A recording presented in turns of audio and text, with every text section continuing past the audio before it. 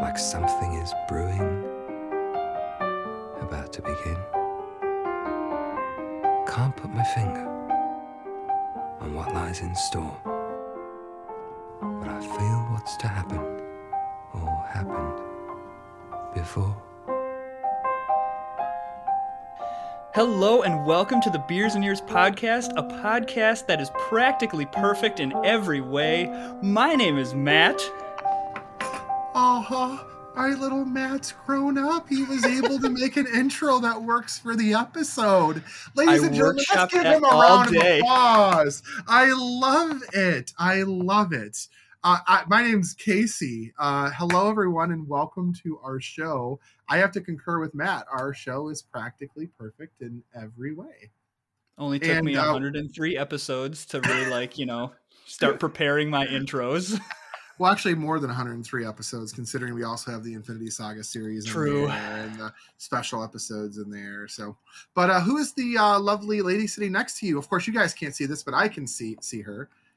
Yes. So, we teased this last time. We had my wife on. It was supposed to be our Mary Poppins episode and do some scheduling things. We did our journey through the movies. So please welcome back to the podcast my wife Jessica. Hi, I've got my practically perfect Mary Poppins shirt on today for this podcast. Yeah, we've been teasing this one for, I want to say a bit, Matt, because we were, like you said, we were supposed to do this back in January, I want to say. I think so. Actually, February 9th is when we were supposed to do it. And so it's been a bit, and we've pushed it back. We wanted to do it. And let's set this up here real quick for a moment. So back in the fall, we did an episode on Finding Nemo versus Finding Dory, because Matt and I had conflicting opinions about which of the two movies in the series was better. I prefer Finding Dory. He prefers Finding Nemo. And we had a very robust conversation about that. And we set the rule up that we're not really trying to convince the other person that we're right. We're just simply kind of putting it out there why we prefer one over the other. It's kind of what has evolved from the convince me we used to do way back when, right? Except now we're not really convincing. We're just kind of laying our thoughts out there. And so we said we wanted to do another one of those because that was one of our most popular episodes. We wanted to do another one, and we said, okay, what's a movie we could do this with? And I threw out, this had to have been back in November, maybe. What about Mary Poppins? And as soon as I said that, Matt's like, yes, but one condition. My wife is coming on the show because she loves Mary Poppins. And I said, I do. Okay, sounds like a plan. So this is going to be an interesting conversation because as I understand it, Matt, you are obviously on the side of Mary Poppins is the better of the two alongside of your wife, where I, being the sequel guy that I am, prefer Mary Poppins Returns. So, yeah. Yeah, well, and let me say this is not something that, that we can do with all movies, because one of the things I think makes Finding Dory, Finding Nemo, and then Mary Poppins and Mary Poppins Returns is both of the movies we think are really excellent. Mm-hmm. Like this is not a we want to disparage another one. And so we can't do this with every movie. We can't do an episode where which do you like better, Aladdin or Aladdin 2? It's like clearly it's Aladdin. To continue our conversation from a couple episodes ago, 101 Dalmatians or 102 Dalmatians? Which one do you really want? It's not going to work. Yeah. So, Mary Poppins is one of those movies where, it's got the nostalgia factor. It's got the historical factor. It's got the Walt factor. You add in Saving Mr. Banks, which in a lot of ways, in my opinion, is kind of like Mary Poppins 1.5 in kind of a way. Like it kind of tells that story. And so you kind of put that out there. Not only does Mary Poppins have the heart of the general Disney lay fan, it's got the true heart of the Diz nerd.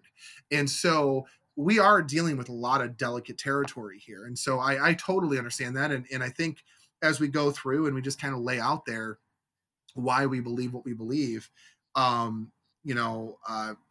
understand that this is kind of a sensitive topic. And I don't think any of us wants to say you're wrong. It's here's why I think this and here's why you think that, Yeah. So I think we have to start because Jessica, this is like your favorite movie, correct? Yes. So why is it your favorite? Yes, like why describe is it your this. favorite movie? So I've loved it ever since I can remember. I know, like, I have a defining moment in my brain in second grade. Miss Drost, my second grade teacher, asked me during our music program if I would be Mary Poppins. So we sang as a class Chim Chimmery, and I got to dress up like Mary Poppins. I got the fancy black flat hat with the flowers in it, and they found some sort of a coat that looked like Mary Poppins' coat that fit second grade me, and I got to do my choreography where I walked across the stage with Bert, and it was awesome. And Julie Andrews has always been a favorite of mine. And ever since then, like on sick days when I was homesick from school, Mary Poppins was my go-to movie. And that's always just been, I love Mary Poppins. So All second right. grade was kind of where I remember for sure it starting, but I'm sure I loved it before then too. So it's easy to say then that a lot of your connection to the movie has a lot to do with the fact that you played the character. You have an emotional connection to the movie because it resonates to a very important part of your life, is what I'm hearing. Right? Yeah. Mm-hmm. I think, Matt, what she's described is very similar to my emotional connection to Who Framed Roger Rabbit. The same reason why I have such a strong attachment to that movie is because I remember seeing it with my Aunt Betty. I remember going to Holly by Gollies. I remember seeing it in the movie. I remember being taken. It was like a her and I special time. And I think this is a good time to kind of insert kind of one of the points that I'm going to bring up a little bit later, which is somebody's reasoning for liking one or the other, I think, or really any movie, has a lot to do with at what point in their life and what was going on with their life and the circumstances of how they saw the movie. Before I give mine, Matt, what is your original? Remember watching Mary Poppins? When did you first see it? It was the only watchable movie at my grandparents' house. The rest that they had, it was like old timey movies that 6-year-old me or 8-year-old me had zero interest in, but they had Mary Poppins. And so when it was, when I was bored and wanted something to do, I could choose to watch Mary Poppins. And I don't think I ever sat through the entire thing when I was young. Like I would just catch bits and pieces and then like fall asleep, or it'd be time to go or something like that. And so we'd stop. But I remember that, as well as all you 90s kids will know this, those Disney sing-along VHSs. There were a lot of them that had the Mary Poppins songs on them. So, I mean, because the songs are awesome. Yes. And so, we had Chim Chimmery and Supercalifragilis and the Spoonful of Sugar. Like all of them were spread throughout the VHS sing-along videos that we had, which, by the way, I'm going to insert this here. Disney put those on Disney Plus. That's the easiest thing you can do, to just stick those sing-along things on Disney Plus. Like, done. My child would love the sing-along portion, not the full movie. So okay, just inserting that one in here. They can put the Disney Store DVDs on there too. I think any of the Disney Store DVDs would be amazing. Yeah. So I think to that point, so Jessica, your emotional connection is from second grade. Matt, your connection to the movie is from when you were 6 years old. I actually didn't see Mary Poppins until after I saw Saving Mr. Banks. I saw Saving Mr. Banks first. So we all know our friend of the pod, Amy Birchman, who's been on the show several times. So Amy and I have known each other since 2013, actually since 2012, but we became friends in 2013 when we both moved out to the Chicago area for our job. So we kind of were introduced to one another as, hey, you're a huge Disney fan. You're a huge Disney fan. Go. And that's kind of how we cemented our relationship. I mean, that's basically what happened. And so that was the summer of 2013, which was when Saving Mr. Banks came out. So Amy, coming from Detroit like I did, we were transplants. She spent a lot of time at our house, or our apartment, I should say. And we decided to go see Saving Mr. Banks at the theater. And she's like, yeah, it's all about Mary Poppins. Now, I knew who Mary Poppins was.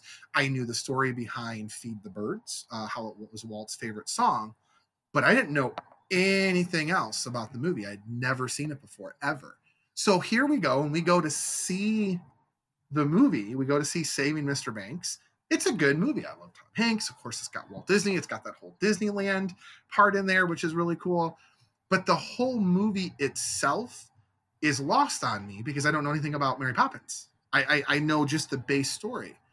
It was then like the following week that she comes back over and we watched Mary Poppins in my living room when I was 31 years old or 30 years old. So my connection to Mary Poppins is much different because I saw it as an adult. I saw it as somebody who's seen the movie of Saving Mr. Banks. I kind of saw it out of order.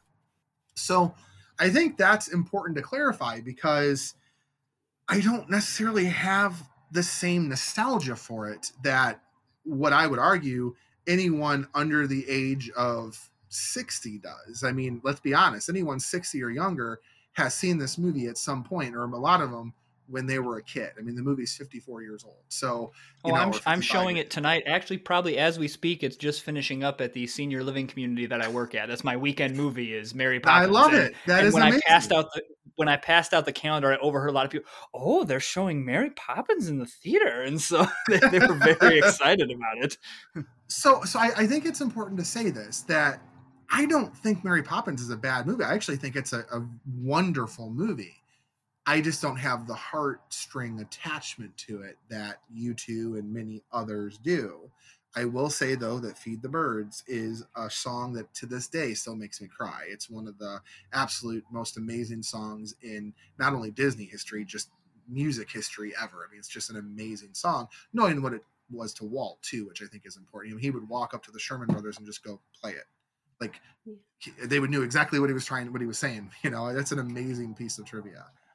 Feed the birds, tuppence a bag, tuppence, tuppence, tuppence a bag.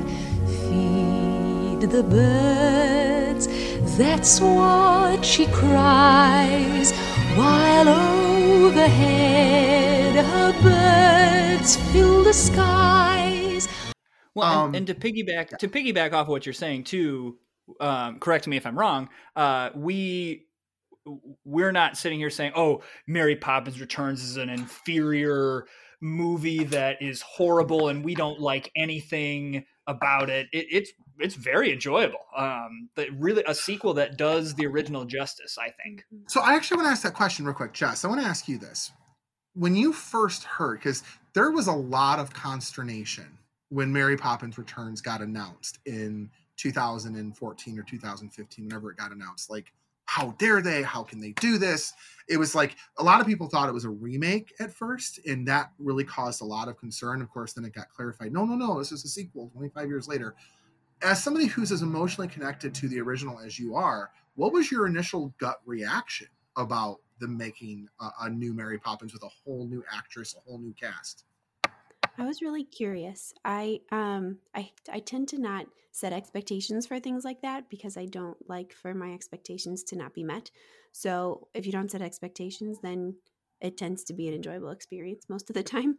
And so my main thought was that I was just very curious. What is this going to be? What are they going to do? Knowing that both Julie Andrews and Dick Van Dyke were both still alive, are they going to bring them back for any part of that? What's that going to look like? How is anyone going to be Mary Poppins except Julie Andrews? That was probably the biggest one, is like, that's Mary Poppins is Julie Andrews. They're the same person. They're one and the same. And so initially it was just, I was curious and excited to kind of see what they were what the plan was, what they were going to do with it. I think they did a great job at the outset of Julie Andrews was very vocal early on. It seemed like she supported it. Yeah. Mm-hmm. Like, I support Emily Blunt. Emily, and that was good, that there was not this war of like secret, you kind of had this with Star Wars and Mark Hamill, where all these reports after episode 8 came out of like, well, he didn't like the script, and so you now have all that argument going on, which I don't need to start Casey on another Star Wars rant, but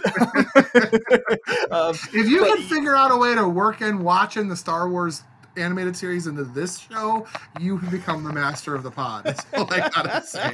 So it's gotta make sense, but we're not there yet. So but everyone seemed very very on board with it. I honestly, I'll be honest, I did not hear a lot of people. I mean, they were apprehensive, but did not hear a lot of people that were just outright against it once everything was clarified, as you said. Because I think a remake, I would have been like, no.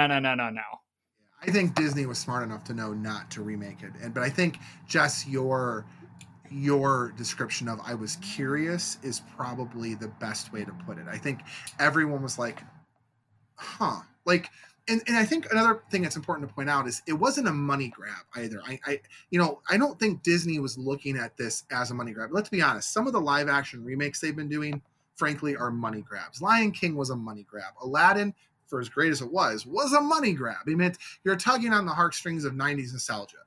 This... And it's working. We're falling for it. I'm totally guilty. But this was, in many ways was considered Walt's crowning achievement, right? And so you're messing with Walt, and you're not just going to get the Disney 90s kids. You're going to get the Diz nerds, like the hardcore people going, you don't do this right, you're going to really make a lot of people angry.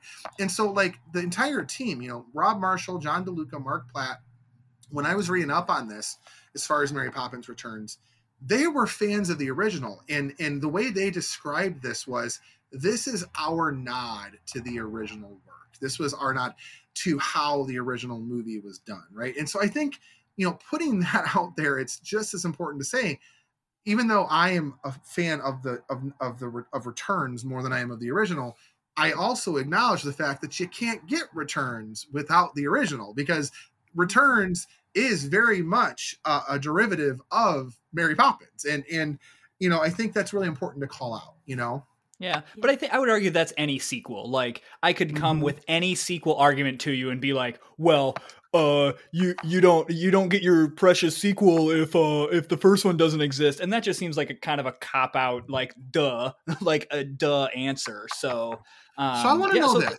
So let's dig into the movies a little bit. So why do you prefer? I've got a list of, I think I got 6 things here that I prefer Returns over Mary Poppins. I don't know how long your list is, but let's kind of go tit for tat, if you will. Go back and forth on these. I'll let you guys go first. Give me one of the reasons why you prefer the original versus Mary Poppins Returns. So being a Mary Poppins dork, I've read a lot of the books by P.L. Travers and kind of have some more background there. And from the perspective of that, as well as the things that we learn in the Saving Mr. Banks movie, I think that I prefer the Mary Poppins that Julie Andrews plays to the Mary Poppins that Emily Blunt plays, in terms of just the wit and her comebacks and the way that she meshes the silliness and goofiness along with the seriousness. I think that Julie Andrews balances that in a more truthful way to the experience that P.L. Travers was trying to express in her books and in kind of her life and her childhood and her bringing up. And so I'm a huge Julie Andrews fan anyway, but that definitely is not that Emily Blunt plays a poor Mary Poppins, but just from the Mary Poppins that I built up in my head from reading the books and knowing all that history is the Julie Andrews Mary Poppins, not the Emily Blunt Mary Poppins. I think Emily Blunt at times, and this is not just necessarily her portrayal, but some of the writing too, Mary Poppins comes off as, Julie Andrews Mary Poppins come off as confident, but not like downright pompous and cocky. And there were times where I was like, oh, that's kind of like a really cocky statement. Cocky and kind of flippant. Yeah. Mary Poppins is so intentional. Julie Andrews Mary Poppins is very intentional about everything she did. And it was letting the kids have fun and not, I don't know, almost like... Yeah, I don't know. Like it's wiggling my shoulders back and forth. Like it just kind of rubbed you the wrong way. And it's not throughout the whole movie. It's just here and there where you're like, oh, that was just downright kind of rude. Mary Poppins wouldn't do that. Yeah. So see, it's interesting though that you say that, because in reading up for this episode, I know that P.L. Travers was not a fan of how Andrews portrayed Poppins because she was too cheerful. Because I guess in the book she is much more succinct, much more serious, much more matter of fact, much more curt, even in some cases. Now, I've never read the books. I'm just going off of the research that I did. But what I was going to say, I agree with you that Emily Blunt, it does seem like Julie Andrews had a touch of the whimsical, but also of the, again, very confident, succinct way of mannerism, where Emily Blunt, I feel like, got away from that succinct mannerism and was much more whimsical. And I do agree with you there. I can definitely see why the two. I don't necessarily know if I ever picked up on, wow, that was kind of rude from Emily Blunt's version of it. There were a few comments where I think it probably bordered from confidence into cocky. I would agree with you there. But that said, very, very minor, I think. Absolutely. Oh, it again, because these movies are so great, like it's nitpicky. This is going to be a nitpicky episode. All right, so I'm going to give you what's your first one. And even though this is obvious, it still has to count. Better production value. And I'm not saying the film quality. I'm not saying, Mary Poppins was built on literally Disney's studio. Like, it was built at Disney's studio in California. Mary Poppins Returns actually filmed in London. Like, they actually used outside sets, outside sceneries. They built a giant soundstage for other things. But in terms of the production value, it wasn't just painted backgrounds. It was a true, they went all out to create it. And so I think even though one was being made in 2018, one was being made in the 1960s, I get all that.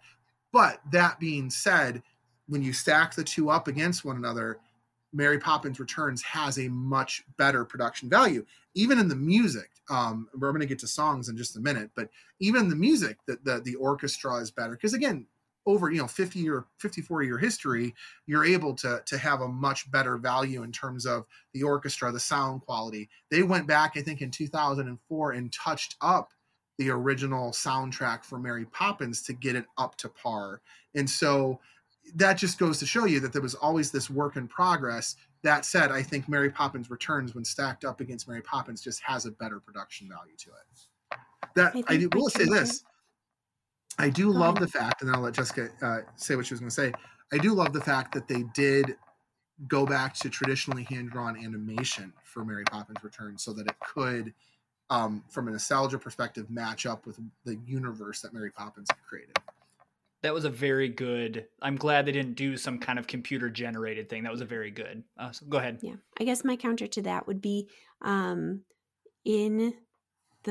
first of all, in order for Mary Poppins Returns to be accepted, I think they had to have a production value that high. I think if they'd done anything less than that, those Disnerds people would have been pretty darn angry with what Disney had chosen to do with a beloved character. But then also, if you consider, like what you were talking about, mixing the animation with the live people in the 1960s, like, that was incredible. Her being able to pull those things out of her carpet bag, like those were not things that were often seen on movies. And so I think at the time, the things that they were able to come up with and do were pretty darn incredible. And now looking back 50 years later is like, well, that's kind of lame. Clearly you can tell what they did and that sort of stuff. But at the time, I think that it was pretty revolutionary. And I'm guessing that the funding for Mary Poppins Original was not anything near what they had for Mary Poppins Returns. I think when I looked at it, the budget was 21 million for the original versus Mary Poppins Returns was 130 million. Now, keep in mind 21 million, but keep in mind 21 million in 1960 and inflation, yeah. So I mean, but to your point, I completely agree with what you're saying there, Jessica. And I think part of it has to go back to, you saw this as a kid, so it was whimsical for you. It was magical for you. I didn't. I saw it as a 30-year-old man sitting in my living room on a 25-inch TV. Like, it's, totally different experience. So, all right, I'm going to take my number 2 point real quick. I believe Mary Poppins Returns is a better movie because I think the songs are better. I believe the songs in Mary Poppins Return are catchier. They're more meaningful, other than Feed the Birds. I think Feed the Birds was amazing. I think that I can put on the Mary Poppins Returns soundtrack literally and just listen to it consistently and like jump around and dance to it and sing to it. I can't do that with Mary Poppins. Mary Poppins is fun, but it's not as great as Mary Poppins Returns. Bucks and mares, cubs and does, welcome to our show of shows. It is my great honour to introduce this evening's renowned guest. The one, the only, Mary Poppins! Dang good. Sing for us, Mary Poppins! No. Come on, have a go. No, I haven't sung in years. Sing for us, Mary Poppins. Do sing for us. No, I couldn't possibly. D flat major. Okay, I have to say, Cover Is Not a Book is the song that constantly is stuck in my head all the time. Triple O Light Fantastic is one of my absolute favorites. And okay. Triple O Light Fantastic, it rivals Step in Time for sure. Okay, this you have moved into one of our points, and that is Triple Little Light Fantastic is one of the things we talked about this over dinner where it's okay. Again, it's great song. It's really fun to listen to, but when you start thinking about what they're saying, it doesn't make any sense.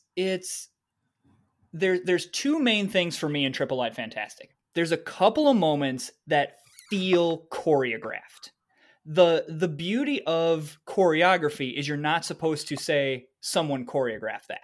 Every moment in every movie is choreographed or somewhat choreographed, but there's one portion of it where it's like a side shot and it's Lin-Manuel Miranda's character and like 8 dancers and they're doing something with their arms and it looks so forced. You're not telling me that Jolly Holiday does not look forced to you? Come on. It doesn't. It does not look forced. Lord. The whole scene when, I think it's Jolly Holiday, when Dick Van Dyke pulls his pants down and he's dancing like a penguin. Like, come on. That does not feel forced at all. Yes, it does. It's goofy. They're being goofy and it's chocolate because that's what you do when you drop into a chocolate painting. And I guess in comparing it to Stephen... I'm sorry, real quick. Regarding what you were saying, Jessica, about what are they even talking about, right? You know, like that whole, like, what are they actually discussing? I actually looked this up. So as I was reading this, what's actually going on with Triple Little Light Fantastic, and when they're talking about saying words and different phrasing and all that stuff, that is actually something that happened in London. It is actually, I looked it up. It's called rhyming slang. It's a slang word construction that was done in the UK, Ireland, and Australia that made its prevalence on the east end of London. It's alternatively called Cockney rhyming slang. Basically, it is exactly as Bert describes it, where you take 2 words. The second word is meant to rhyme with the word that you actually meant. So, for example, the word stairs, you say apples and pears, but instead you say, hey, I'm going to go climb those apples. And you're actually meaning I'm going to go climb those stairs. It's actually a real thing. Like that's where they got it from. And the Triple Little Light Fantastic is meant, you know, of course it's meant to get them out of the conundrum they're in and all that stuff. I just think I didn't like the song at first. I remember the first time I heard it, I hated it. But it is one of those songs that when you actually listen to it all the way through, it just grows on you. And it's a classic in my book. O'Leary loves the edge of night, though dim to him the world looks bright. He's got the gift of second sight. To Triple Little Light Fantastic. O'Leary's job's to light the way. To take the night and make it day. We mimic the moon, yes, that's our aim. For we're the keepers of the flame. And if you're deep inside a tunnel and there is no end in sight, well, just carry on until the dawn. It's darkest right before the light.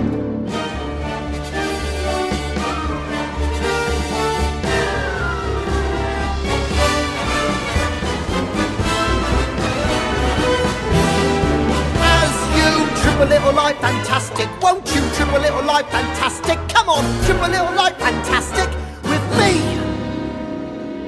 Okay, I will admit that it's very cool to know that is a thing that is real. But the fact that you had to research it, like I should not have to research something and have prior research of a movie of like a dialect, because that's my problem with that scene where it's like some of it I understand. Like when he starts off and he said, "Join us in a game of kicking frogs," I believe is what he says, right? And he's like, "Oh, that means dance." It's Leary speaking. I'm like, okay, that makes sense. If someone's like, "Hey, let's go," I think it's kicking France, which means dance. Okay, kicking France. See, the fact that I don't know what he's saying is the problem. But then they go into the accent that was started with the yeah. But he goes in this like, we found this boat, rabbit in a hole, and it's like this means nothing. Like it's just, so wait, if I go up to someone and say, if I go up to someone and be like, rabbit in a hole, bicycle spoke, they're gonna be like, oh, you had a bowl and it broke. It's like, no, they're not. They're gonna be like, what in the world are you saying? It's that part is just it.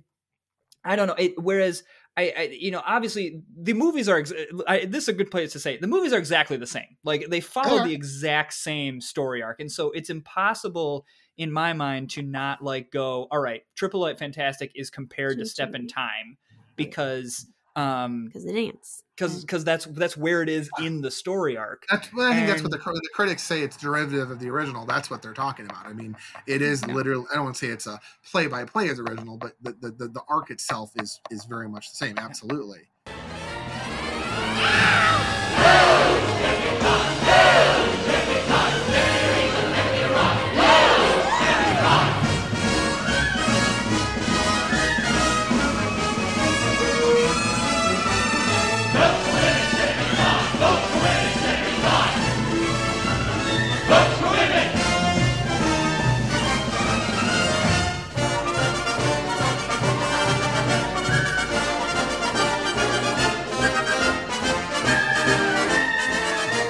Step in Time just feels more fun to me. It just feels more fun. I feel like Triple Light Fantastic is really, really great, but hey, what's your opinion? What's your opinion of this the place where lost things go?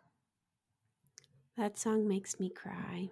I love that. I hear you. It makes me cry all the time. Anybody who's ever lost someone in their life can relate to what Georgie and John and the other kid's name who's escaping me at the moment. Not to argue your side of it, but that is one thing that I will say Mary Poppins Return does have is the element of a loss that Mary Poppins does not have. Yeah. So that's an interesting, for people who are out there, it's just the same movie. That's an element that's there that's not in the original Mary Poppins. All right, so give me your next one. Do you want to do the Jane?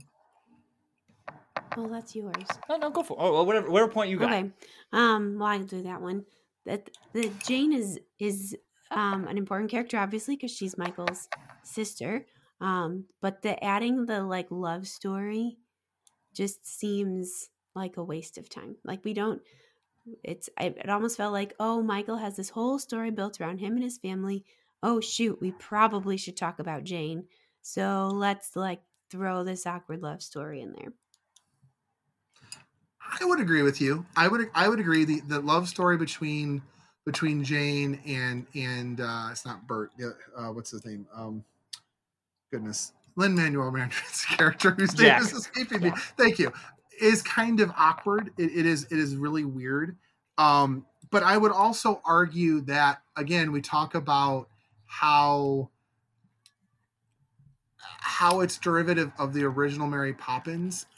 I would say the whole suffragette movement of their mother in the original is also just kind of filler. Like it's just weird. It doesn't add anything to the story all that much. See, I think that it adds a purpose in that Mr. Banks is such this like manly head of a traditional household, and his wife is off doing things that he doesn't really approve of, and so I think it adds some conflict there. I also am a big fan of Mary Poppins the musical, like on stage, and they play into Mrs. Banks' character a lot more. So it's all the songs that are in Mary Poppins in that storyline. It just develops some of the characters a little bit further. And fun little fact about Mary Poppins the musical. Nobody when the musical was being created, P.L. Travers estate, or P.L. Travers actually said that the only way she was going to grant rights to do the musical was that if nobody was involved from the original production.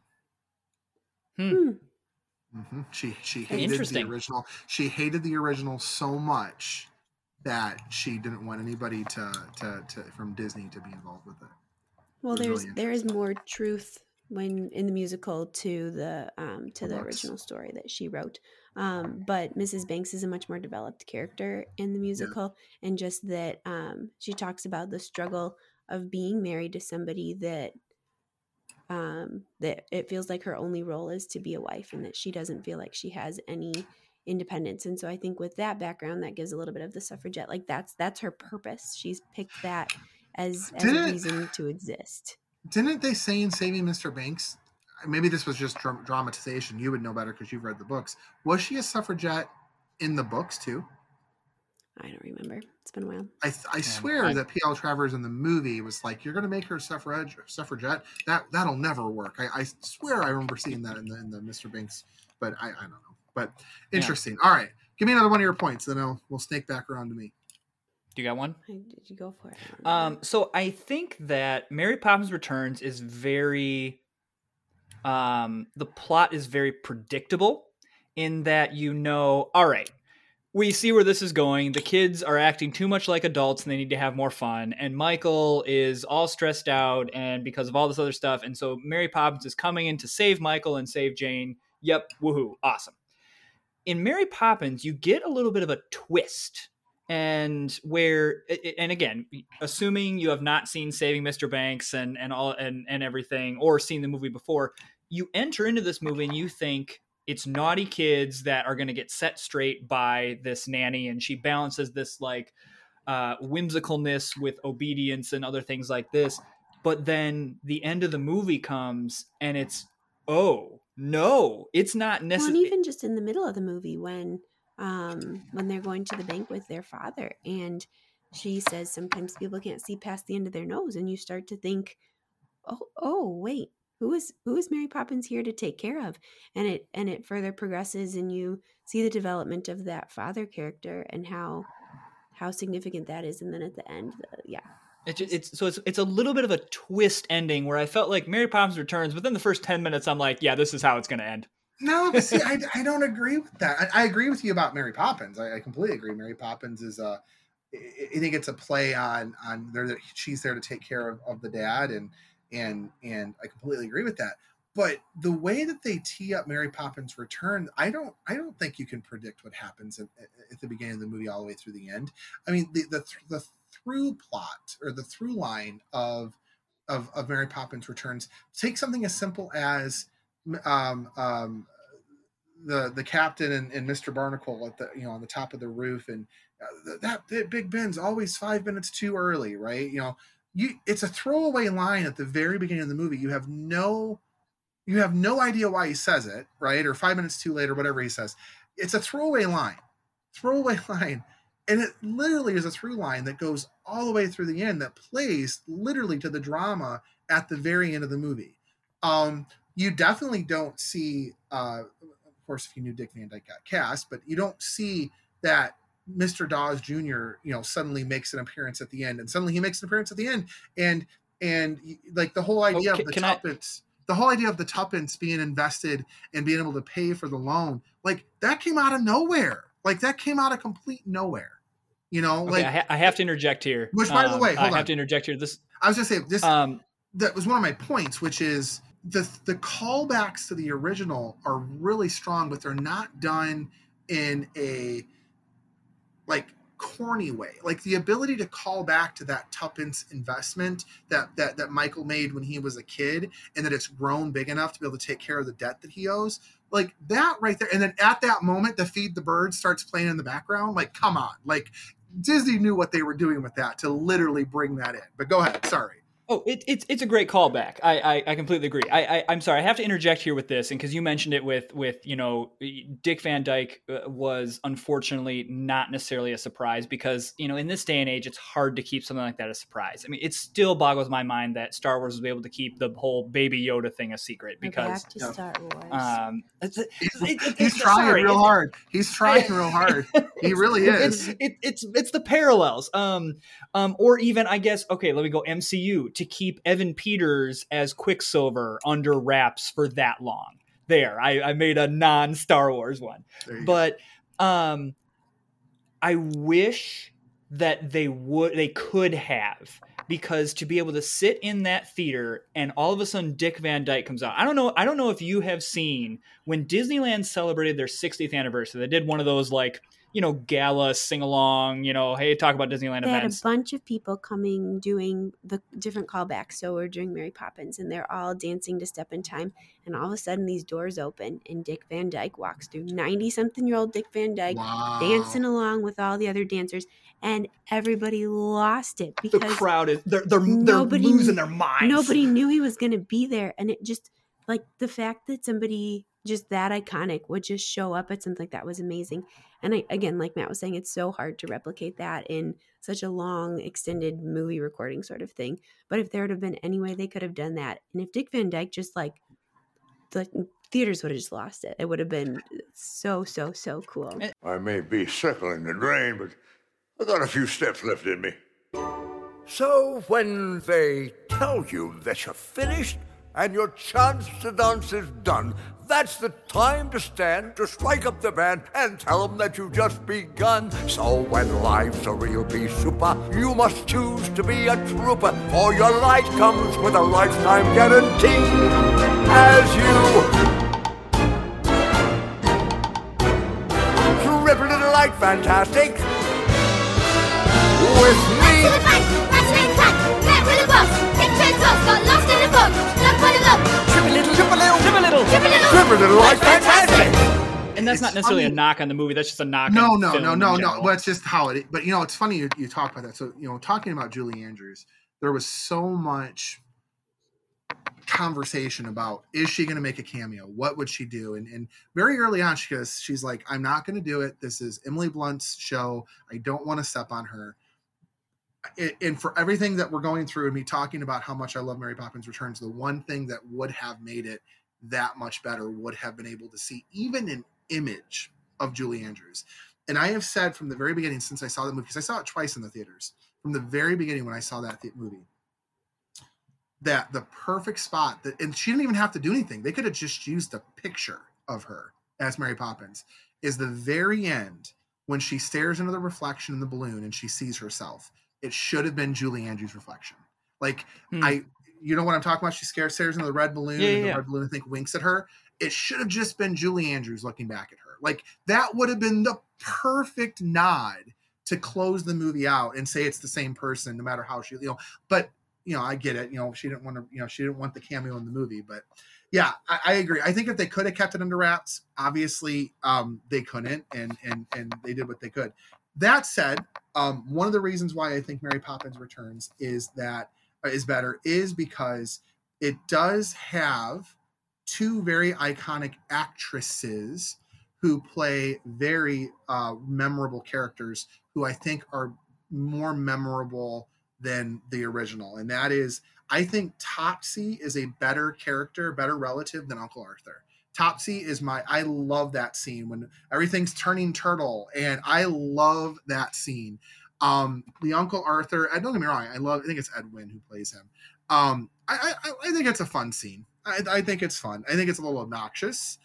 He laughs a little too much for me. Topsy is not obnoxious? Also, no, I don't think so. I just love that. I just love that scene so much. Edwin reminds me of King Candy from Wreck-It Ralph. Yes, and yes. Well, you know why? Is Edwin voiced Mad Hatter, I believe. Edwin is the voice of the Mad Hatter. I gotta look that up now. Hold on. Yeah, I think you're right about that. But yeah, anytime when I first saw Wreck-It Ralph and I heard King Candy, I was like, he did. That's not Edwin. He's dead. Yeah, Edwin voiced Mad Hatter, and the actor who voiced King Candy was doing kind of an homage to the Mad Hatter. So that's it's Alan Tudyk, so the master of. I absolutely love Topsy, and then of course the other one is the balloon lady, Angela Lansbury. I absolutely love that scene, and I do believe that's taken right out of one of the books, right? Travers' books. I believe the balloon lady is in one of the sequels. Yeah. In fact, I think they tried to maybe even bring her into the original at some point. Okay, I have to admit, I was not a fan when I first saw it of the Topsy scene. I was just like, this is garbage. And then I saw it again. I was like, this isn't garbage. I like this. It is. It's a lot of fun. I mean, it's a lot of fun. Now, I will tell you. You mentioned the cover is not the book, right? Cover is not the book, being one of the greatest songs. And of course, you know the rap from heart. I can still recite 95% of that rap. I did it today. I was like, can I still recite this? And so I did it at work today in like the silence of a room. I was like, yep, I still got it. I will say that rap, I think, was a little bit much on their part. Like it was Disney's opportunity to showcase we got Lin-Manuel Miranda. Like I'm being very honest. I'm going to give that for what it is. Like we got Lin-Manuel Miranda. We're going to use him for something like this. Like we're going to put a little Hamilton into this. But yeah.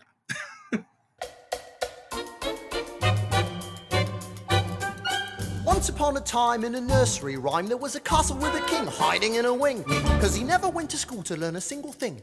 He had scepters and swords and a parliament of lords, but on the inside he was sad, egad, because he never had a wisdom for numbers, a wisdom for words, though his crown was quite immense, his brain was smaller than a bird's. So the queen of the nation made a royal proclamation to the missus and the messes, the more or lessers, bring me all the land's professors. Then she went to the hairdressers, and they came from the east, and they came from the south. From each college they poured knowledge from their brains into his mouth, but the king couldn't learn, so each professor met their fate, for the queen had their heads removed and placed upon the gate. And on that date, I stayed their wives, I got a note, their mate was now the late great. But then suddenly one day a stranger started in to sing. He said, I'm the dirty rascal and I'm here to teach the king. And the queen clutched the jewels, for she hated royal fools. But this fool had some rules they really ought to teach in schools. Like you'll be a happy king if you enjoy the things you got. You should never try to be the kind of person that you're not. So they sang and they laughed, for the king had found a friend. And they ran onto a rainbow for the story's perfect end. So the moral is you mustn't let the outside be the guide, for it's not so cut and dried. Well, unless it's Dr. Jekyll, then you better hide.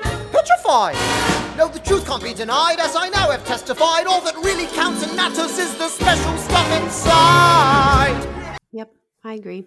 Okay. I just all of yours, like I guess I love both the movies. I'm so connected to the original that I love the we love to laughing tea parties on the ceiling, and Mary Poppins that she just, well, I don't have to laugh to fly up to the ceiling with all of you and I'll serve tea. And just like how straight she is through all of it, and just, oh, it's time to go. Oh, that is sad news, as they all float down. I just, again, it's the original, so there's some of that, but I think Uncle Arthur is an excellent character, and I don't disagree. I think he's a great character too. I like Topsy a lot. I love. I think Meryl Topsy's Streep. almost a little creepy. I don't know. I don't like Topsy as much. Yeah, I'm warming up to her. All right. Anything else on your list? I pretty much ran through mine at this point. So. I mean, I guess this one is a hard one because it's a fantastical story, and so it's all supposed to be not explainable. But the fact that you're going to get all of these gentlemen with ladders to climb up Big Ben and change the time, and that's what's going to get you to the bank on time.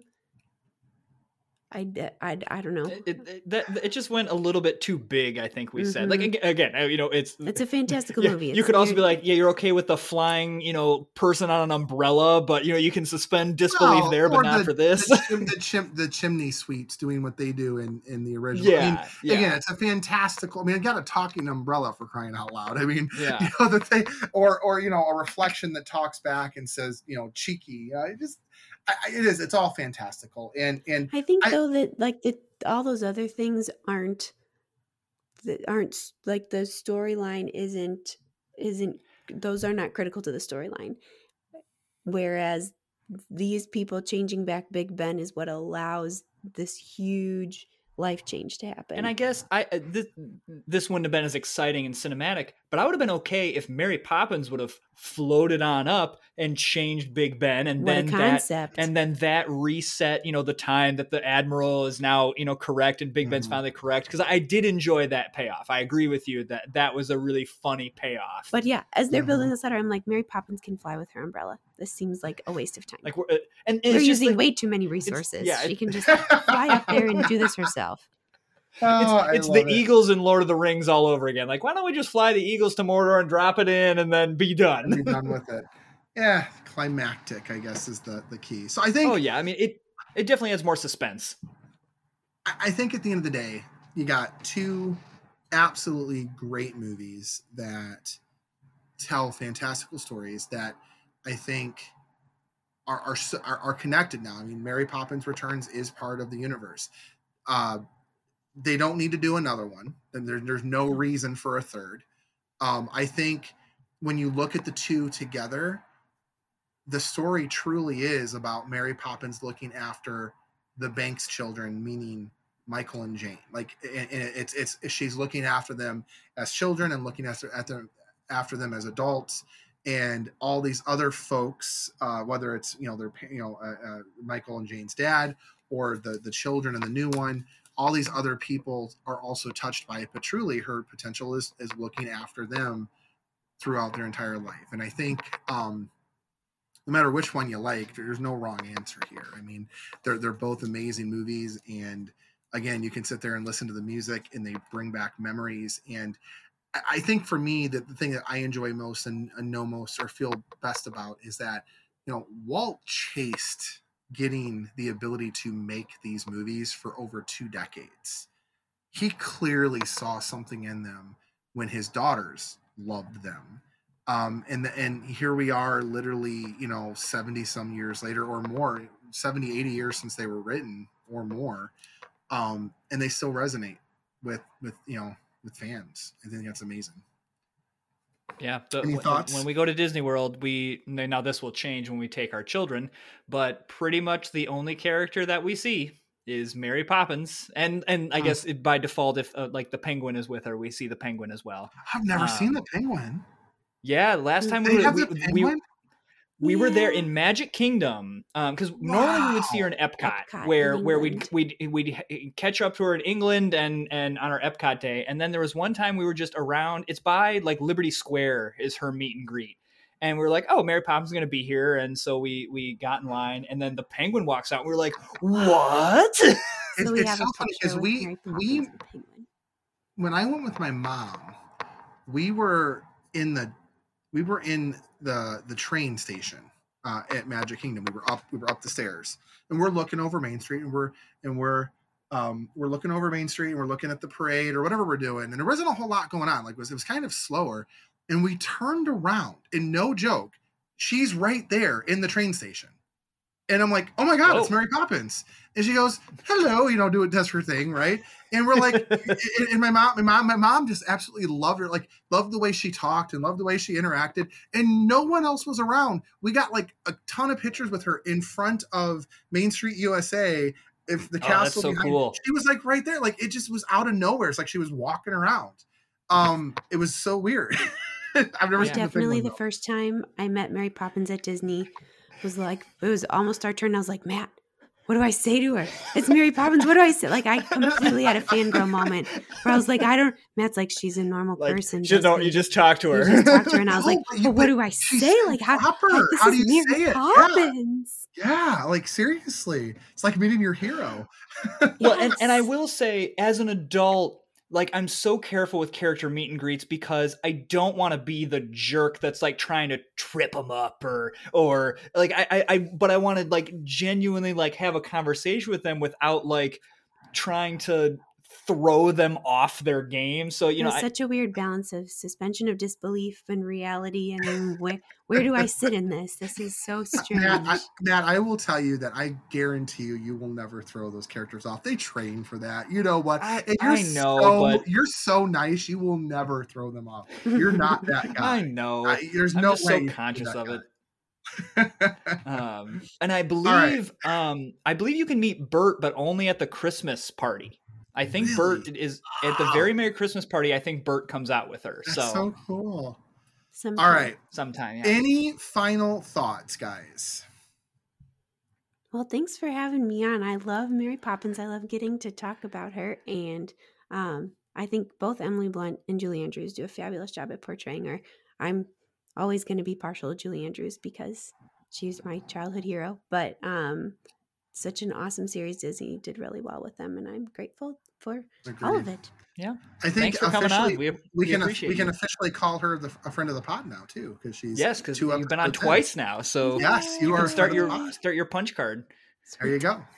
So, all right. Well, it is closing time. If you'd like to get a hold of us, ladies and gentlemen, you can find us on Facebook at Beers and Ears Podcasts. You can also find us on Twitter and Instagram at Beers Ears 1928. Feel free to email us at beersandears1928@gmail.com. Please, download, subscribe, find us wherever you get your podcasts. Tell a friend. Beers and Ears is a product of the Sorcerer Network. Matt, do you want to talk about that for a second? What is the Sorcerer Network? This is new. Yes. So some of you may have seen, like I know on Apple Podcasts, it talks about it, that you might see Sorcerer Network on there. And so this was a pipe dream of mine to have a podcast network. But so I just put it in place when we started this as like, okay, you know what? I'll just stick this in place. And if it comes to nothing, fine, whatever. We have another podcast that is joining the Sorcerer Network. I'm starting it with one of my friends, Chris, and it is called Discontinued on Display, where we are talking about discontinued items, and our first season is all discontinued food. And so the theme is we are curators of a discontinued museum. And so the first exhibit that we're showing off is food. So we're discussing pretty soon here the release date of the first season. And so in the next episode, I will have that release date. So be on the lookout for that. You can actually, I guess I'll shout out this. You can already follow us on Twitter and Instagram. Twitter at Discontinued Pod, and on Instagram, Discontinued on Display. The reason that they are different is because Twitter limits the amount of characters you can have in your Twitter handle. So the Sorcerer Network is going to have its second podcast. It's growing. So very exciting things happening. I'm giddy about it. I'm very excited. I'm hoping that one of the discontinued foods you talk about is like Dunkaroos or something. Although they did just bring those back, so I don't know. Yeah. For a while there, Can they I were give a spoiler? But I've learned a lot more about ketchup than I could ever care to know. Oh boy. Are we talking about green ketchup? Shrek ketchup? You betcha. Oh, I can't wait to hear about Shrek ketchup. I remember that when I was a kid. So, all right. Well, let's go ahead and raise our glasses. This episode has been on us. Have a great night, everybody. Thank you. Bye, everyone. Bye. Thanks.